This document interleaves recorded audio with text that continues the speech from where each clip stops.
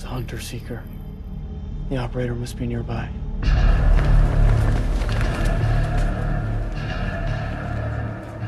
Harkonnen agent was cemented into that hole 6 weeks ago. Ran the hunter seeker through a water pipe inside the walls. Sire, I failed you today. There's no excuse. You have my resignation. You would deprive us of your talents at this time. Sire, my honor demands... They tried to take the life of my son! I don't give a damn about your honor. You want absolution? Go catch some spies. Your Grace.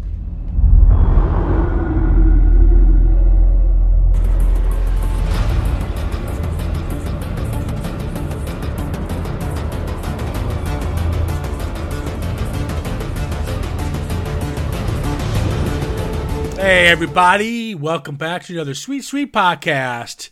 Today we are talking another big new release. We just recently talked about Malignant, and I think it's time we start diving into some of the newer releases. This one's, I don't know if was a big the big blockbuster people were waiting for, because I think it actually came up kind of quietly. Yeah, it was on the download, definitely. It took me as a surprise a wee bit. No, I'd been looking forward to it for a while, I have to say. Okay, that's cool. I mean, it just kind of came under the radar. I mean, I knew it was coming out because I'm a movie buff, and I look forward to my films, and I keep track of what's coming out. But with Dune, I know why you knew this was coming out. A certain lady that'll probably be most of the discussion of the podcast. We're not here to talk about Dune. We're here to talk about Jessica. Yeah.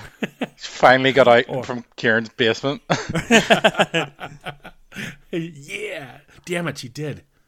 I wonder if she made the phone call yet to the police. She calls it stalking. Kieran calls it selective walking.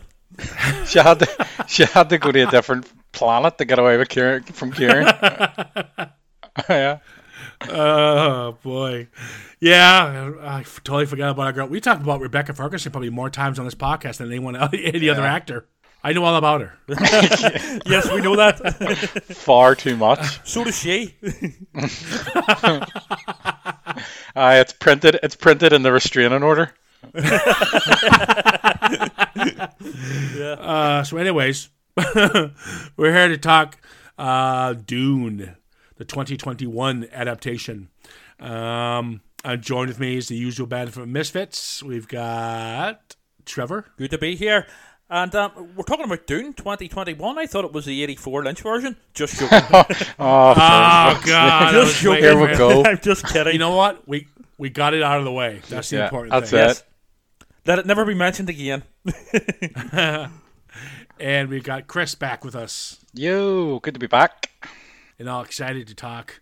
I am. I'll get into it during it, but yeah, this was good. Okay. Yeah, you know what? I remember the 84 film that Lynch did. See, I mentioned. Are you happy, Trevor? Yep. Thank you, Kieran. You're welcome. I'm honored. I will say this before we get into this one, is that, first of all, the 84 Dune was quite groundbreaking visually. Also, it wasn't the bad reviews people think it got. It got pretty decent reviews, actually. It just didn't do well at the box office. And it made more headlines for Lynch's vision and what the studio wanted. And quite frankly, it's a weird one because Dune would be more of a studio budget kind of film, where Lynch is a lot more grounded of a storyteller. So I don't think he would be the right choice to tell something of this, spectacle. Yeah, he's very good with the. I mean, he's known for Eraserhead, Elephant Man at this point, and it's definitely something that was, I think, he shouldn't have taken on the job. Well, just to add to that, Kieran, as well, I haven't seen Lynch's version, and I'm deliberately now not going to watch it until I've seen part 2 of this, because, and again, it's difficult to tell, but I actually think not seeing that has added to this, because I'm seeing the whole thing for the first time. Fresh, yeah. Yeah. I saw the Dune in 84 years and years and years ago when I was a kid, and I just blanked it out. I just remember Sting. So yeah, it won't affect me any. They weren't going to do part 2. Yeah, I heard that. They just announced today. Green lighted, yeah. It's been greenlit. That's good news. Now with the pandemic, It made about $100 million so far in the U.S., not to mention HBO Max, and then you also have worldwide. But the cool thing about the studio, Legendary, they're backing it up. They're going, no, we want him to finish the story, mainly because the reviews are skyrocketing. Yeah. They're really good reviews. So it's nice to see the Legendary and Warner Brothers both having faith in the director to continue the story. It's very refreshing in today's world, today's film world, to see a studio back in a film not solely for money, for artistic reasons. And to me, that I just hope that this can be the start of a new trend. Hopefully. Yeah, the disappointing thing for me is just the obviously the time gap that we're going to have between them. I think that's just the only. I'm happy to wait if it means quality. Yeah. Don't get me wrong. I'm happy to wait, but it would have been nicer to get a part 2, knowing that it's not that far away. Yeah, I do like that. A year gap, I get. This is 2 years. I think they're aiming for. But we'll see. We'll see. It's worth it because, quite frankly, I just finished watching it, and I got a series of questions. And let's just start off with it right away by saying I'm shocked that I don't know if he was alive at the time, that Tolkien or Herbert never sued George Lucas. Because this has Frank Star Wars Herbert. written all over it. Absolutely. Fucking hell. Well. I mean, there's many inspirations to the original Star Wars, such as the Seven Samurai and other sort of things. But most definitely Dune. I'm not too sure if Lucas has ever admitted it, but he needs to. It's basically Dune is basically Star Wars for adults. Yeah. Yeah. Oh, bear with me, guys, when I try to tell you the story of Dune. Now, before we continue this, we are spoiler-filled. This is a new release, guys, so if you haven't listened to it, we are going to be spoiling it. So, give us a listen, then decide, do you want to check it out? If you don't want any spoilers, still listen. Who cares? Okay, so... It's kind of like... It's like... Lord of the Rings, but the houses, or not Lord of the Rings, Game of Thrones with the houses. So the way you had House Stark and stuff. That's kind of like a part of it that I think is an easy explanation for. I've never seen Game of Thrones. Right. Okay. Oh man, I forgot my intro. I was going to do that whole. A great man does not seek to lead. He is called to it, and he answers. You probably would have. That would have been my opening for the podcast. But Kieran would have screwed it up. He would have been like, "Great man, that." What? Rebecca Ferguson? Rebecca Ferguson. Okay, here we go. So, the bad guys are the Harkians. Yeah. Right? Yeah. They're the ones who go to the planet Arrakis. Yes. Yeah. And they're stealing the spice that's embedded in the sand. Yes. Yeah. Okay? Space is the biggest commodity for... it's used for interstellar travel, so everybody needs it, and it's kind of in the sand. Okay, it's almost like replacing oil or yeah. All right, so and the people who protect the spice are the Fromans. Yeah, they're the natives of the planet. Yeah, they live there, so they use the spice for different. They believe the spice has healing properties and is more like a use for their own lives, and obviously being around the spice gives them that kind of, you probably see the very blue eyes. So, but yes, they're the natives. They're not necessarily. I don't think they're necessarily trying to protect it. They're just trying to protect their land and live. They've kind of been shunned away by the people who have came to claim the space for the interstellar travel. I don't think it's necessarily they're protecting the space. I think it's just they're trying to protect their way of life. Well, it's their planet. Yeah. And they would see it as their space, but they would use it for not so much selfish reasons, more sort of profound, sort of spiritual reasons, if that's correct. Now, as I mentioned before we started this podcast, I admit I have not read the book by Frank Herbert. It has been on my to-read list for quite a long time. I can just manage the gasps from the listening audience there that Trevor hasn't read this book. What? So, my sort of knowledge of it is based on the two films. Okay, well, So it's fair to say that Black Panther stole from this too. I think a lot of sort of epic. Black Panther is about a small hidden land in Africa, and they're hiding a thing called vibranium, isn't it, or something like that? Yeah, and they don't want to give it out to any. In a way, Black Panther's taken from Dune. Oh, Jesus, Dune's been stolen, you know. Yeah, well... So royalties are due. The Herbert family. Well, I'm sure George R.R. Martin was quite possibly inspired with the whole Houses at War thing as well, with, as Chris said, Game of Thrones. Yeah. Possibly. And Trevor, you could probably back me up here. There were people who were kind of doing the space production, and they were sent off, and it was a family that were brought in then. To continue. They were kind of brought in, and almost the Duke, who Oscar Isaac plays. That's Leto. Yeah.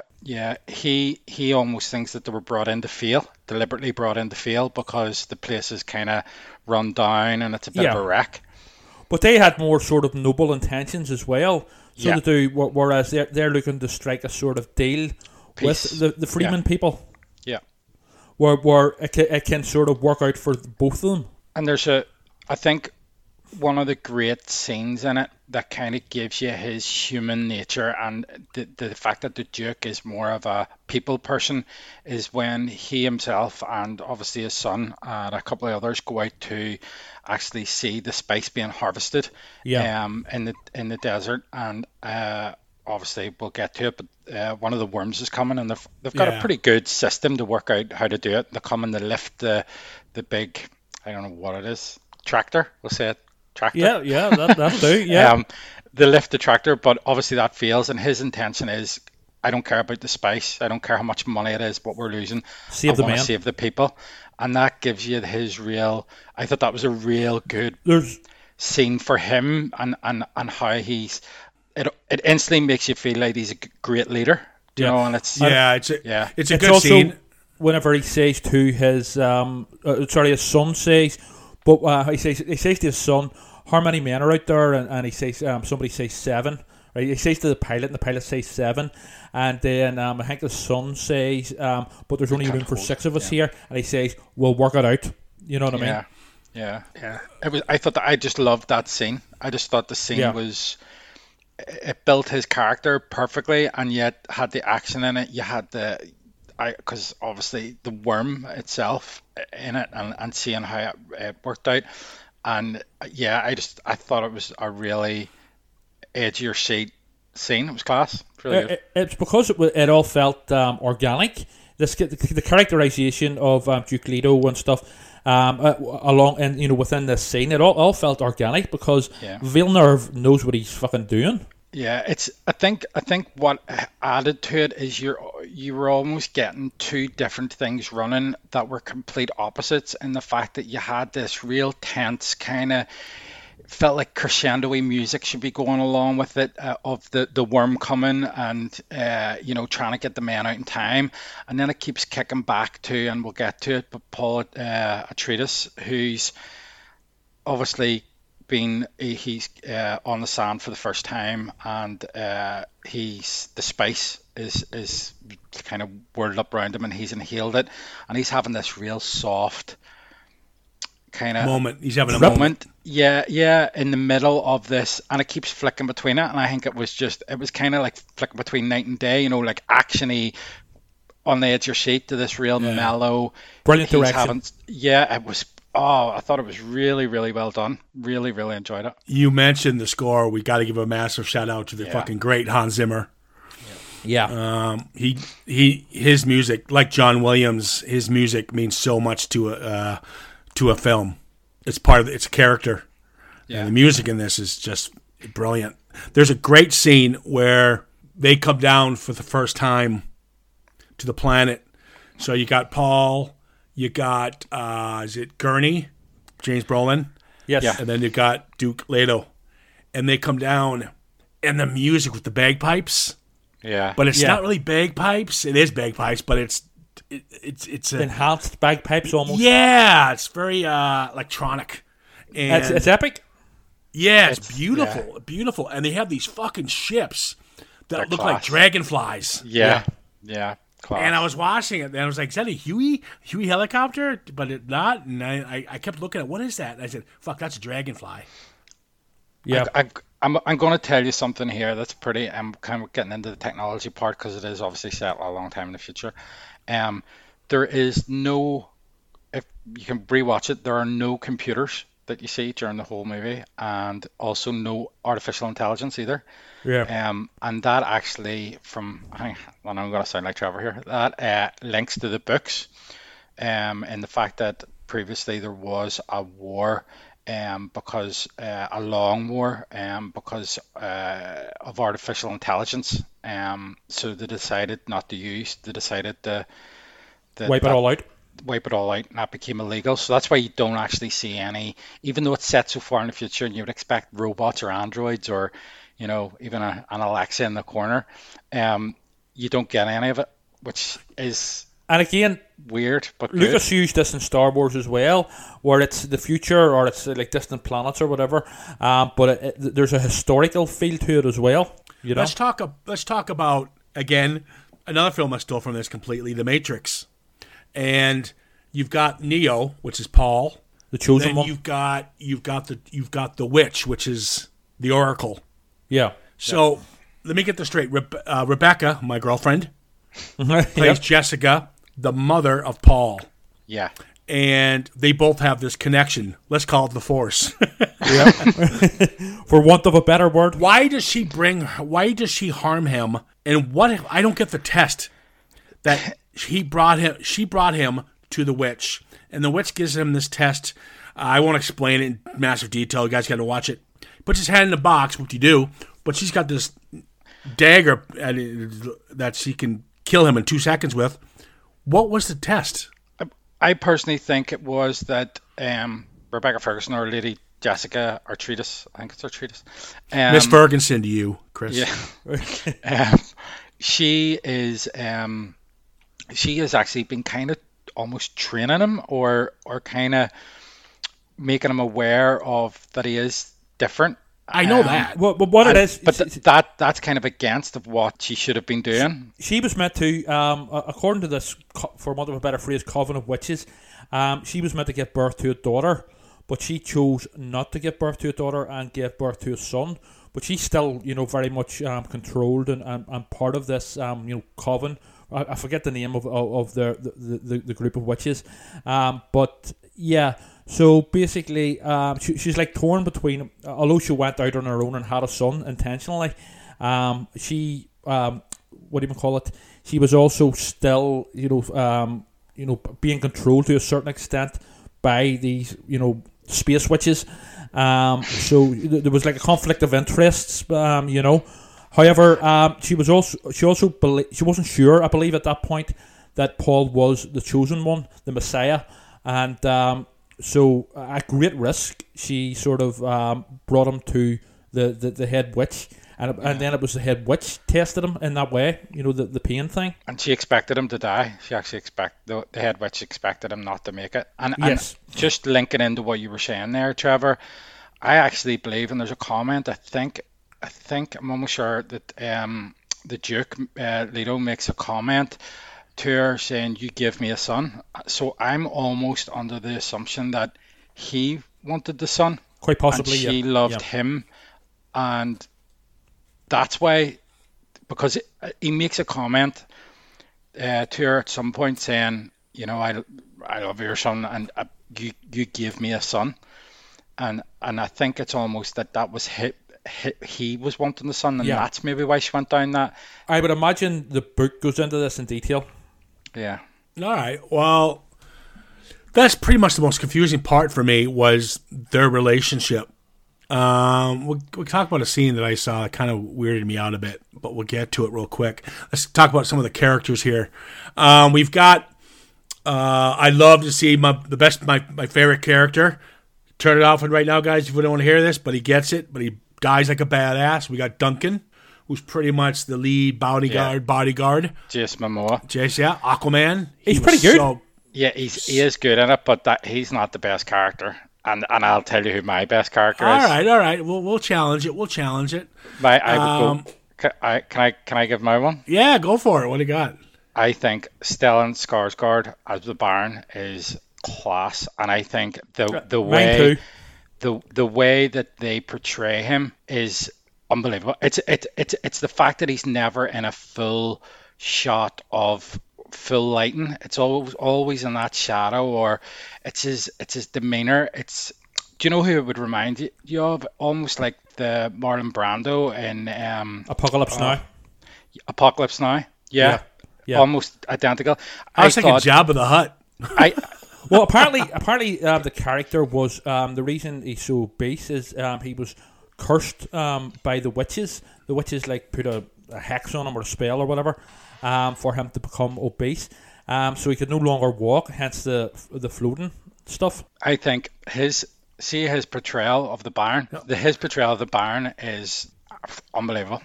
Yeah, he's a brilliant actor. It's the fear without being fearful, if you know what I mean. It's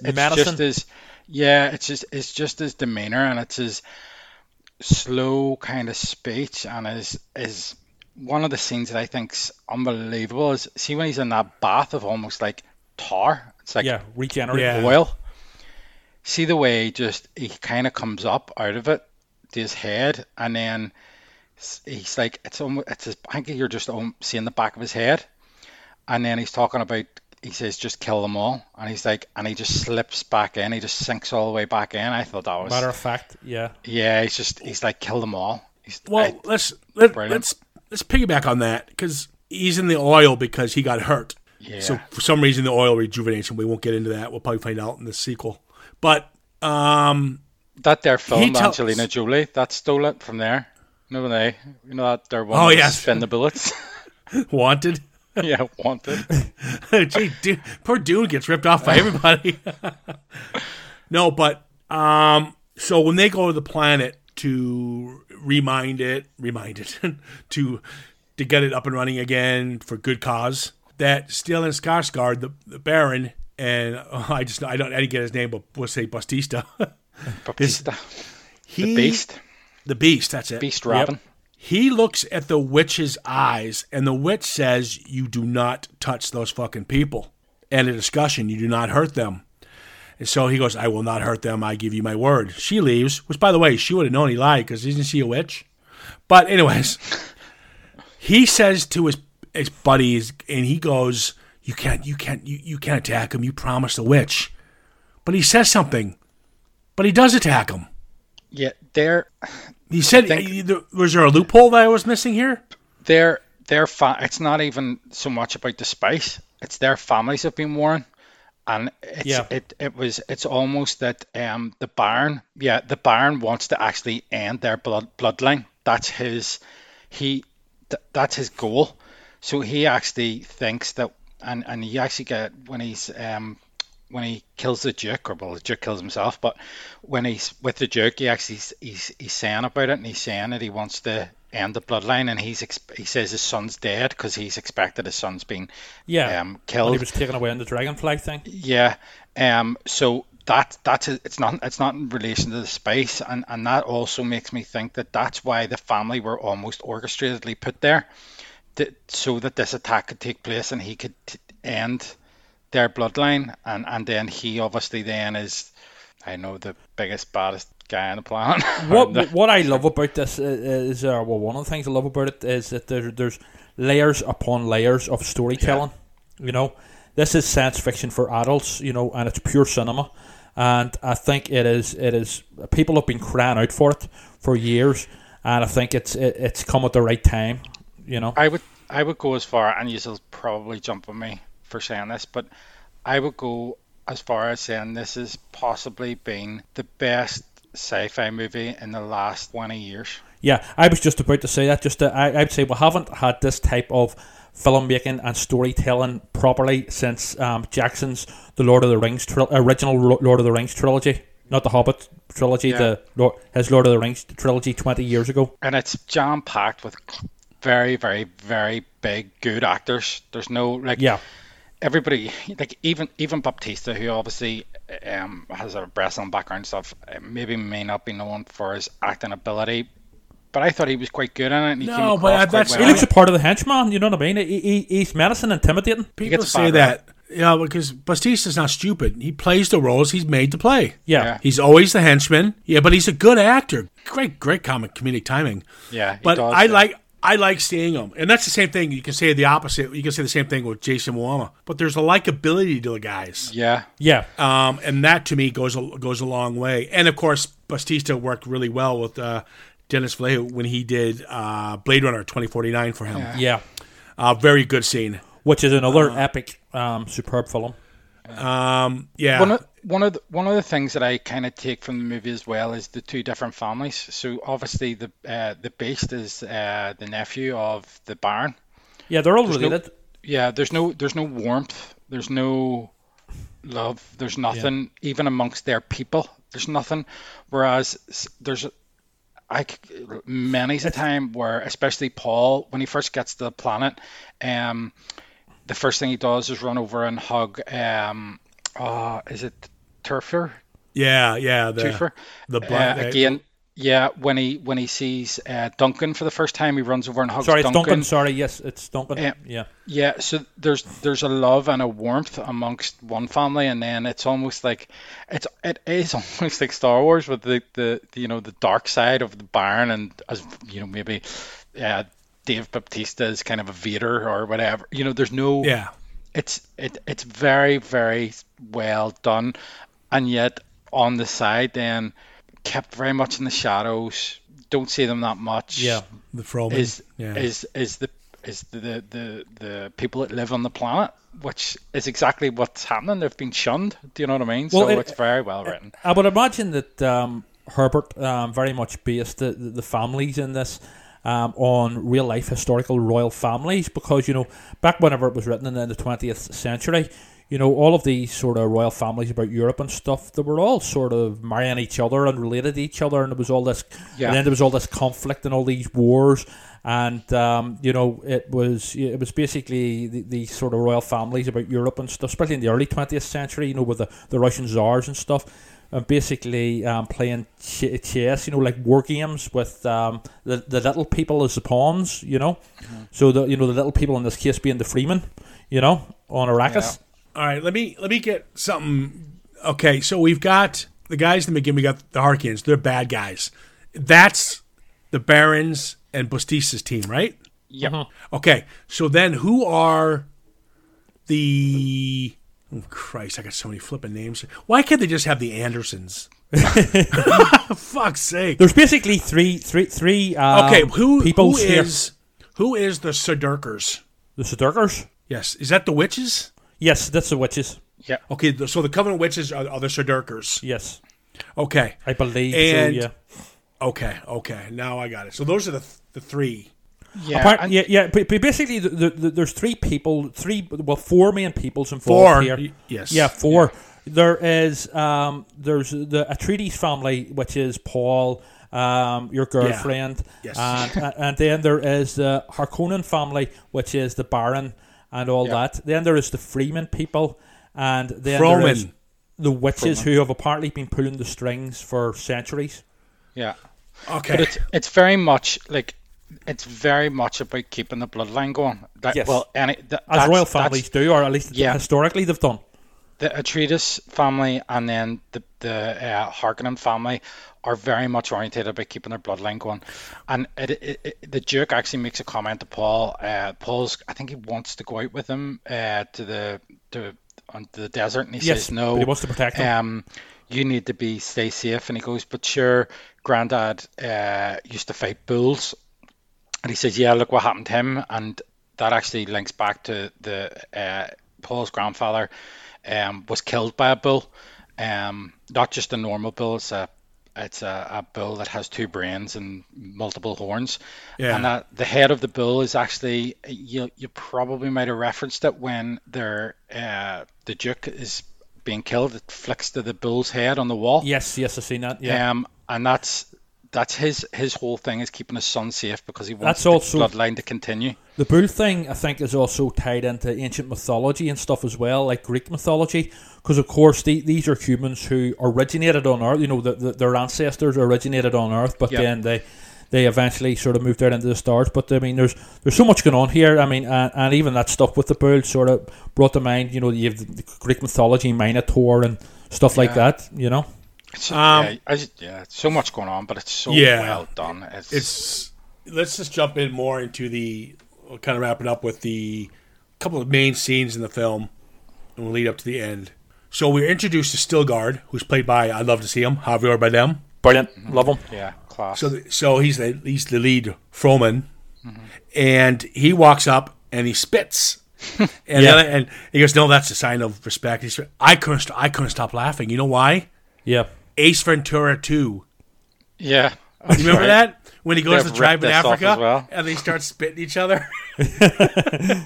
I couldn't stop laughing. It's classic. But yeah, it was a great scene because he seems Dennis seems to be Dennis on a first name basis. He's very good at character introduction. Yeah. So each scene, when you're introduced to a certain character, you pretty much give him. He tells you who this guy is or who she is. Okay. For a scene when you meet my girlfriend Jessica, or I know her as Bex,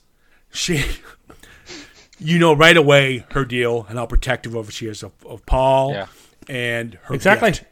You know this scene right away when you meet Stilgard, that this guy's not going to take shit from anybody. He doesn't. But has respect. It's basically professional filmmaking where their introductions and their sort of exposition is it's organically weaved into the plot and the story. And it's not spelt out like the audience are idiots. Do you know what I mean? Yeah. But it happens organically within the story, which is the fucking right way to do it. Even just the character of Paul when he's very quiet, when he's talking to his mom, he's always being educated or something. He's kind of a recluse. But once he sees Duncan, he jumps all over him like a puppy. Yeah. Can I say as well, Timothée Chalamet is very impressive as Paul. Yes. Yeah, I thought he was very good. He has that vulnerability and the sort of reluctant sort of messiah, thing going on. I think he portrays it very, very well. Yeah, but you actually see him growing during the film. 100%. And again, it's all organic. Yeah, it's as Kieran nailed it there. He acts like a wee puppy and a boy, like a small boy, seeing somebody looks up. But by the end of the film, he's taking a man's life and he's actually keeping his mother alive. He tells her this is the kind of movement we need to make. Yeah, and you see him develop through the film, and as you say, it's not put in your face. It's so subtle and it's so organic, and it's professional filmmaking, but at its very best. And I think it's fantastic. So the scene I was talking about when the bad guys, the sneak attack. Yeah. There's two sneak attacks. Dr. Wellington.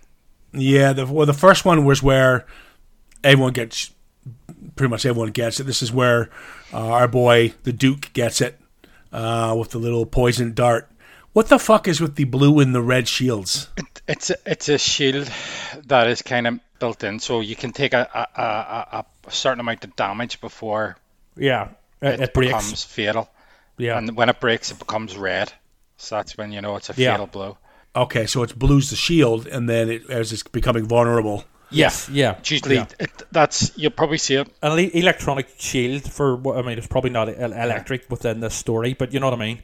You know, it's when you see Duncan, you see him taking a lot of blue hits, and then he goes red when he starts taking red hits, and he sinks to the ground, and that's to give you the thought that he's taking a fatal blow.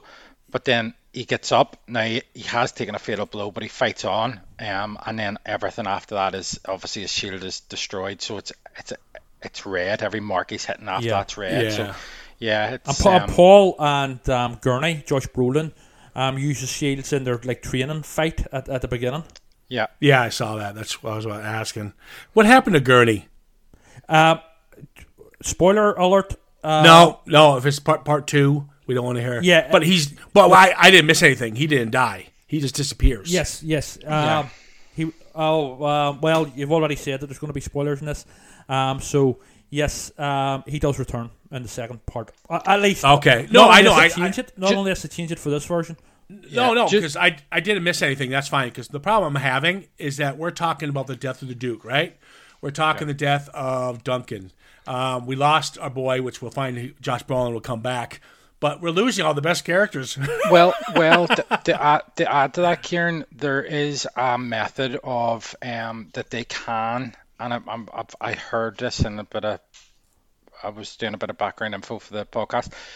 They can actually put the bodies or the minds of people that have perished back into another body, whether it is artificial intelligence, I don't know, but there is anybody who is currently dead has the potential of being in the second film.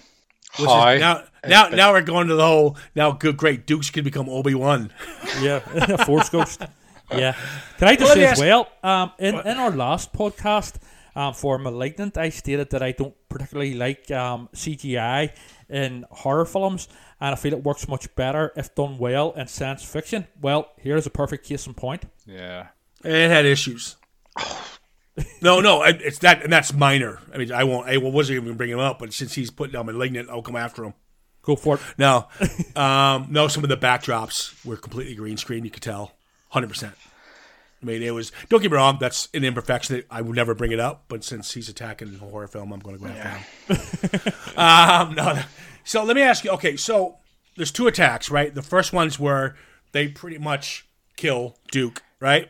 I do like the tooth thing. Yeah. He's betrayed by Yen. That bastard. Dr. Wellington Yen. Yeah. He puts down the defenses that are around the planet or the base, and because the Baron has his family. Yeah, and that's what allows their ships in to kind of mount an aerial assault and put their troops down into the base, which obviously they can overrun. And then the Baron does what he does with the Duke. Yeah, I mean, it's a good shame because it was weird because it's cliche though for these films. You got the guy who betrays his buddy, and he's going to you're going to go back to your wife and do this. Well, clearly the guy's going to kill him. Yeah, well, I think he knew that anyway. The character knew that, the Doctor. You've got to remember that Yen just didn't give up. You might have noticed that he's got like a black tattoo diamond in his head. That's what's given to them when they become doctors or medical, and it's that they will always look for the best intentions and to try and save people. So not only is he giving up the family that he works for, but he's given up all that he believes in as well. And his own family. And his own family. It if you look deeper into it, it's desperation, and it's the last chance he's got. And I think Trevor's completely right when he says that he knows he's not going to survive this. He knows, but he's not. He got his revenge anyway option. By giving the Duke, the poison tooth thing. He knows, but he's got no other chance. If it's almost like even if there's a 1% chance that I can save my wife, I will do this. I'll take it anyway. Yeah. Okay, let me ask you this: to piggyback on that scene, when the Baron betrays Yoon, when he bites down on the tooth, the Duke, and kills everyone in the room. How the fuck did the Baron survive that? The Baron, with that's the why oil you see him on the regenerative roof. Thing. But that's why you see him on the roof. Is that him on the roof? That's him on the roof. I never saw the face. I thought it was some kind of maid or something. No. Do you know the way he floats? Oh yeah, I was just about to say. He can float. He took off to the roof, kind of far away from the gas, and sat there above the gas. Oh, but he still took a part of it, that. So he was still impacted by it. But that's when they come in, everybody else is dead, and he's like clinging onto the roof. So we lose him, and the Jessica and Paul are in the desert at this point. Brilliant. Great. You think Dennis has this way of he has a way of, if any other director would have done this, some of the scenes you would have went, oh God, this won't end. You know how sometimes scenes could be long and drawn out? This didn't seem long and drawn out. They seemed, every scene and every shot seemed a necessity for the story to be told. Yeah. So kudos to him. 2 hours and 35 minutes flew by. Oh, yeah. And do you know what? You need to watch it again to pick up everything. Yeah. There's so much going on. You need to watch it again. As Kieran says, every scene is important. You know what I mean? Or it serves a purpose. It drives the story forward more. Yes, it's a slow-paced story, but it's meant to be. But every single scene, every single shot drives it. Progresses the story that little bit more. Everything has a point to it. So it's all good by me. So the second attack, when him and his mom go back, this is where Duncan gets it. Badass death. Yes. Badass death. But there's a great shot. Fucking my favorite shot of the film. There's two shots actually, which are really good. First shot is when Duncan he's told, stay here. You can't be part of this meeting. He's like, okay. So he goes into like this kitchen with has flowers all over it. It looked mirror image to Aunt Beru's and all in Star Wars, their kitchen. Yeah. Did you catch that? It was so creepy. It just brought me back to 1977 Star Wars in the kitchen of Aunt Beru. Is that what Aunt Beru? And but anyways, I just want to throw that in there. But this is the scene where, the men who killed Duncan, that's still part of the Baron's team. Yeah, that's their kind of special ninja forces. They're the SWAT team. Forces type. Yeah. That scene where they're floating down is fucking awesome. Yeah. And they think they're all badasses. I'm like, these guys are cool. And then all of a sudden, the Fromans show up. They lose. Yeah. But I love when the Fromans just jump out of the desert or the sand.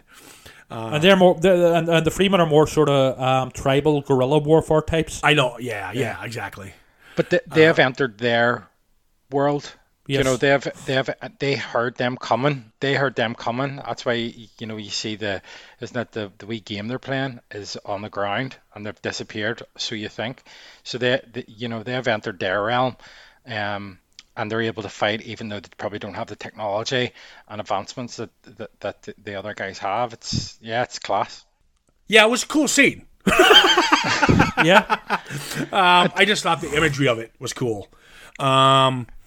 But, so when they escape the second time, after Duncan pretty much sacrifices himself for them to escape, they end up back in the desert, and this is coming to the conclusion where Paul and Jessica, there's a scene where they got to change into these cool outfits, and these outfits that generate water from your sweat. So you can never dehydrate. It's pretty cool, actually. Doctor, can we just give kudos to Dr. Keynes or Keynes? Her last scene is quality. Yeah, she puts the thumper down. So the thumper is a thing that distracts the worms, so she can then move across the desert. And just as she puts it down, she gets attacked by the Baron's men. Yeah. So she obviously knows that the worm's coming. She's on her way out, so she starts banging her fist to bring it to them, and then it just swallows them all. She sacrifices herself, but the worms are pretty fucking cool as well. Brilliantly realized. They're very, very good. Okay, again, reminds you of Star Wars with the kind of the Jabba the Hutt, or not Jabba the Hutt, the Sarlacc, Boba Fett, the Sarlacc pit. Yeah. I thought of Tremors with the big worms. Yeah, and they only go by sound. Yeah, so there's a scene where Paul and Jessica have to get to the rocks. Yeah, and that's when it reminded me of Tremors. Even though Dune did this first. There's a scene where, anyways, they're dressing, and he's undressing, and she turns to look at her son. It's a creepy moment. Yeah, it almost. Do you know the scene I'm talking about? Yes, I know the scene. Yep, but she turned away. I thought it was actually handled very sensitively because they were like stripping off, and then she turns away and she does like the right thing, you know. No, I don't think you saw what I saw there, Trevor. Yeah, I get what you're saying, Kieran. I don't think she's looking at him like that. Not sexually, no. I think she's almost looking at him because you've got to remember that she's kind of like a queen figure. So it's almost like, right, I'm getting changed in front of him. Is he looking at me? Even though it's her son. Yeah, I agree. It's more of a, it's kind of, they're put into an uncomfortable situation, and she wants to make sure it's not as comfortable as possible for her. I agree. And for him, I think it's more of, they are royalty after all, in a sense, and now they're fighting for their lives in the middle of a desert, which again, if you remember the home planet that they've came from, which was full of water and it's a complete different world. It's a vulnerable moment then. Yeah. Yes. So I'm almost vulnerable is the key word. Yeah, 100%. Yeah. Okay. All right. It better be, because I'm going to have a little conversation with Rebecca later. You're just jealous because it wasn't you getting changed in front of her. Damn it! I want to be your son. Kieran throwing the talc into the suit to try and get rolling about in the ground with both legs in, just shimmying into it. I'm gonna get my bath with oil in it and get all rejuvenated and just. Oh boy. Okay.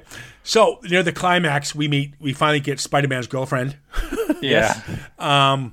Who he's had dreams about the whole time. So this is where we see Javier Bardem again, and he's still kind of a douche to everybody. And he tries to. He says. I don't agree. No. In the first part, yes, he is. He's just embattled. And let me finish. Okay. All right. So he's being all badass, and and he says, "Paul, you're young, you're good, you can stay, but I'm going to take her out." She obviously, fuck you, I'll kick your ass, and she proves that she can fight. So he would have killed her if he had the chance, but obviously she overpowered him. Remember, Kieran, what you said earlier on about the first introductions that you've met with these characters, and the first introduction you've met with him, it's all about respect, and that's what this is. And it's almost that the respect of his fellow people that he's with there, he knows they respect him and he respects them. He doesn't know these two people necessarily, and they earn his respect. And in fact, when one of his own team members shows a lack of respect, that's when he's kind of almost pushed out. Not pushed out, but he fights Paul. I have to say. It's all very much respect orientated. I that's the kind of vibe I get from Stilgar. It's it's practicality. We can't carry anybody. If you show respect, you'll get respect. And if you're able to bring something to the table, you can live, and we'll look after you. But that's why he looked at I think he was almost kind of gauging of how.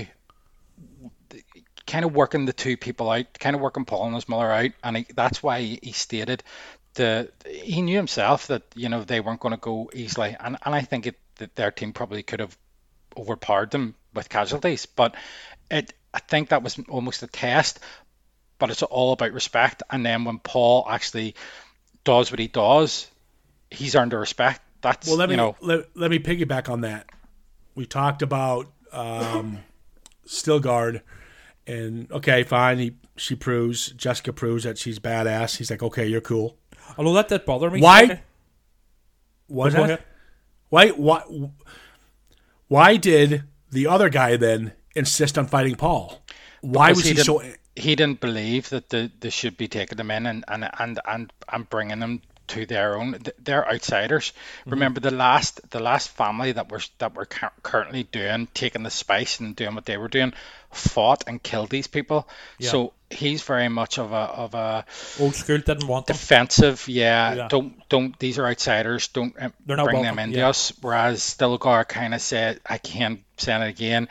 There's a level of respect there that he sees, and he's like, well, maybe there's something different here. And you got to remember, when he met him first, he knew who he was. Stilgar knew who Paul was, because he turns to him and he says something like, I know, or I've heard about you, or are you who you say you are?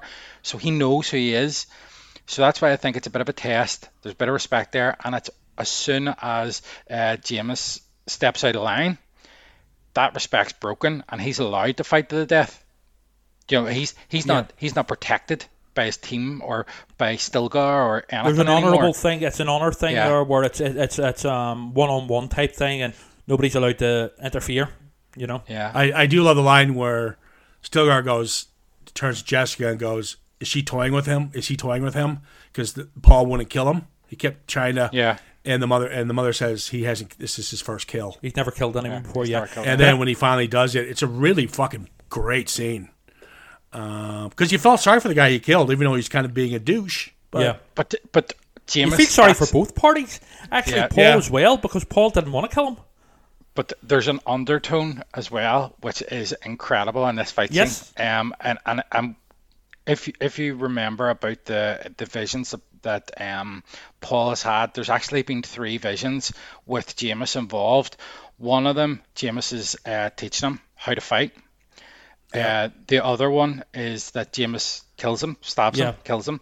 And the last one is that Jamis takes him and says that he'll show him the way of the desert. So even though you think that none of those come, none of those visions actually come true because Jamis has been killed by the sword, all 3 of them have came true in the fact that with Jamis teaching him how to fight, that then let him fight against him and know his opponent. Jamis killed him because, in fact, a part of Paul probably kind of died a wee bit. His innocence, his innocence and his frailty died by killing Jamis, and also Jamis did show him the way of the desert because he's now, by killing Jamis, he has now integrated himself with these people. So even though they weren't directly done, all the visions did come to fruition. So I thought that's probably one of my favorite parts of the movie. I thought I picked up on that. I think it was the second time watching it. I was like, wow, that's pretty. You need to be intricate to pick that up, and I thought it was very, very good. And it also lets you know that Paul's visions don't necessarily have to take place the way that you see them. It's more the meaning of them that can take place, and they can be the visions can be muddled. Yeah, and that's what is actually said at the very, very start of the movie. It's in a different language. About the dreams. The dreams, yeah. The I can't remember exactly what it is, but it kind of links into his dreams. Dreams are messages from beyond or something, or some words to that effect. But very. I did find it a bit of a, and this is my only one of my very, very few niggles I have. Whenever Jessica overpowered Javier Bardem's character, I found was a bit of a stretch in believability. The reason being, she was like this pampered concubine to the Duke. I don't think she would have had any battle experience, and he was this hardened warrior in the desert. Yeah, you've got to remember though, Trevor, that she did. She has the force. Yeah, well, she has that mental ability, but her husband, you see him fighting with his generals at one of the start of the movie as well. I do believe that, and I do think that she is that type of mother that would fight for her son and has that ability as well. Yeah, the maternal instinct. Yeah, and I think that she probably does have a certain amount. I get what you're saying. I almost think that he let her, in some regard, her do what he did, because it was the only way that he was going to allow that Paul and them to come along. Exactly. And he knows, this all goes back to, he knows who Paul is. He knows there's something more about Paul that is of a benefit to those That's a very good point, actually. So I think that in his head he's probably done the whole thing right. Well, if this is the only way it can maybe take place for them to be accepted by the rest of the gang, and even at that, one of them didn't accept it. So I think it's clear. I do think she's got a bit of a backbone to her, but I do think that he let that happen. No, I mean that's an excellent point. Yeah. All right. Well, on that note, that pretty much comes to the end. They become Froman at the end of this film, pretty much, and that's where the film ends. Then it says Doom. Somebody riding coming. A worm. Class. Yeah. It's my pet. There you go. That's it. Got much more to say. Wow. Real quick. I know Chris, but real quick, final thought. Please watch this film. This is, for me personally, this is the exact type of film that I enjoy the most. It's the genre, and I do like horrors, but this sci-fi, the storytelling, I think this movie has the possibility of being like 30, 40 years down the line, something that is still spoken about and still rated extremely highly. 2 years to wait for the second one coming out. It's going to be a bit of a drag, but hey, at least it's come out. I just think I think this movie is, and I know you have your small wee gripes there, but I think this movie is one of the best movies that we've had in recent times. This has been one of the most enjoyable, well written, clever, a bit of everything going on, rewatchable movies that I could watch it again now. Brilliant. Really, really cool. Good. Yeah, I'm glad you enjoyed it, man. That's cool. Good. Trevor. Yeah. Without mentioning David Lynch, here we go. I am not going to mention David Lynch. You mentioned him. No, for me, this is pure cinema at its very best. This is proper adult storytelling, multi-layered, brilliantly realized, brilliantly acted. I think it is a superb return to real filmmaking and real cinema, and I can't wait to see the second one. Yeah, I mean, I when I was watching this, I was like, because they made a couple of these. I mean, Dune, obviously we just talked about earlier, David Lynch's. Then they made a miniseries with William Hurt, I think by USA Network or Sci-Fi Channel, one or two, which actually got really good reviews. It's a miniseries. I think it was like 6 hours long. That's supposed to be pretty fair to the book. Version, actually, but I know of it. Yeah, but like after seeing this, I didn't think I'd get into it, but I got to admit, I really enjoyed it. It sucks because all my favorite characters die, but like you mentioned, Chris, they could come back. Or do they? Yeah. Visually, I mean, the visual effects are. Besides, yes, I have some backdrop issues, the green screen and stuff, but that's so fucking minor. But fucking, we talked about Hans Zimmer, we talked about Dennis Villeneuve, we talked about the director, we talked about the actors. They're spot on, they're fine.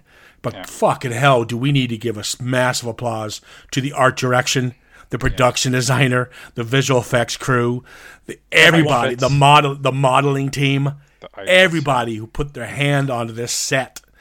I mean, kudos. The cinematography is fucking brilliant, and you're fucking shooting in sand.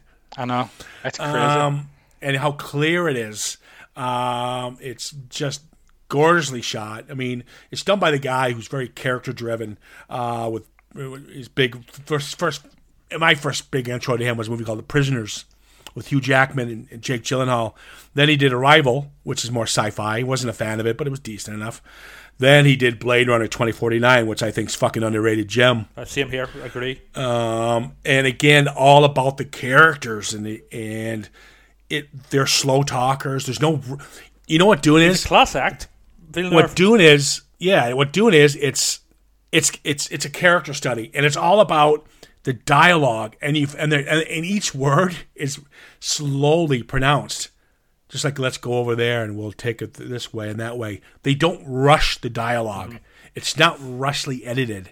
The guy took his time. He knew what he was going to shoot, and he stuck with it. Can I say as well, at the same time, it is not pretentious either.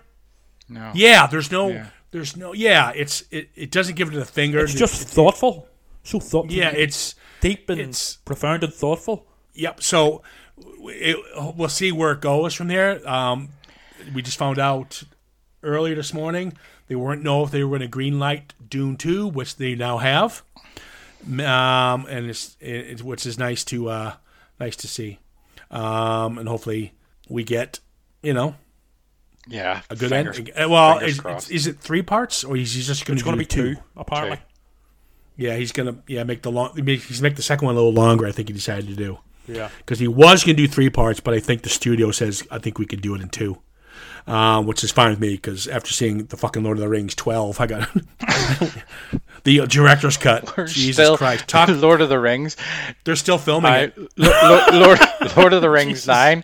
We're still walking. Yes. Fucking hell, Lord of the Peter Jackson. I love you, man, but you need to go back to doing your cool stuff like the Frighteners and Bad Taste in all those films. Yeah, Fellowship of the Ring. Then there was the Lord of the Rings. We lost the map. Then there was the Lord of the Rings. Wrong turn. Then there was Lord of the Rings. Bumped into Gollum. Oh my God. This was actually a massive pleasant surprise for me. I'm shocked. I was like, yeah, we'll do Dune. It's a new one. We might as well check it out. But I just finished it and I was like, wow, that's kudos. Nice job. Yeah. to the team. That's wrapping this one. Guys, thanks for joining me. Thank you. Thank you. It. Really loved this one. Really loved this one. Yeah. It's the first time we're all agreed on something, I think. But listen, follow us on Citizen Frame _podcast and of course Facebook. We appreciate all the downloads and following. If you want to give us a shout out on Facebook or on Instagram, feel free to do that. What you thought of Dune, especially being a big new release, a lot of reviews are just starting to still come out. Feel free to add your comments.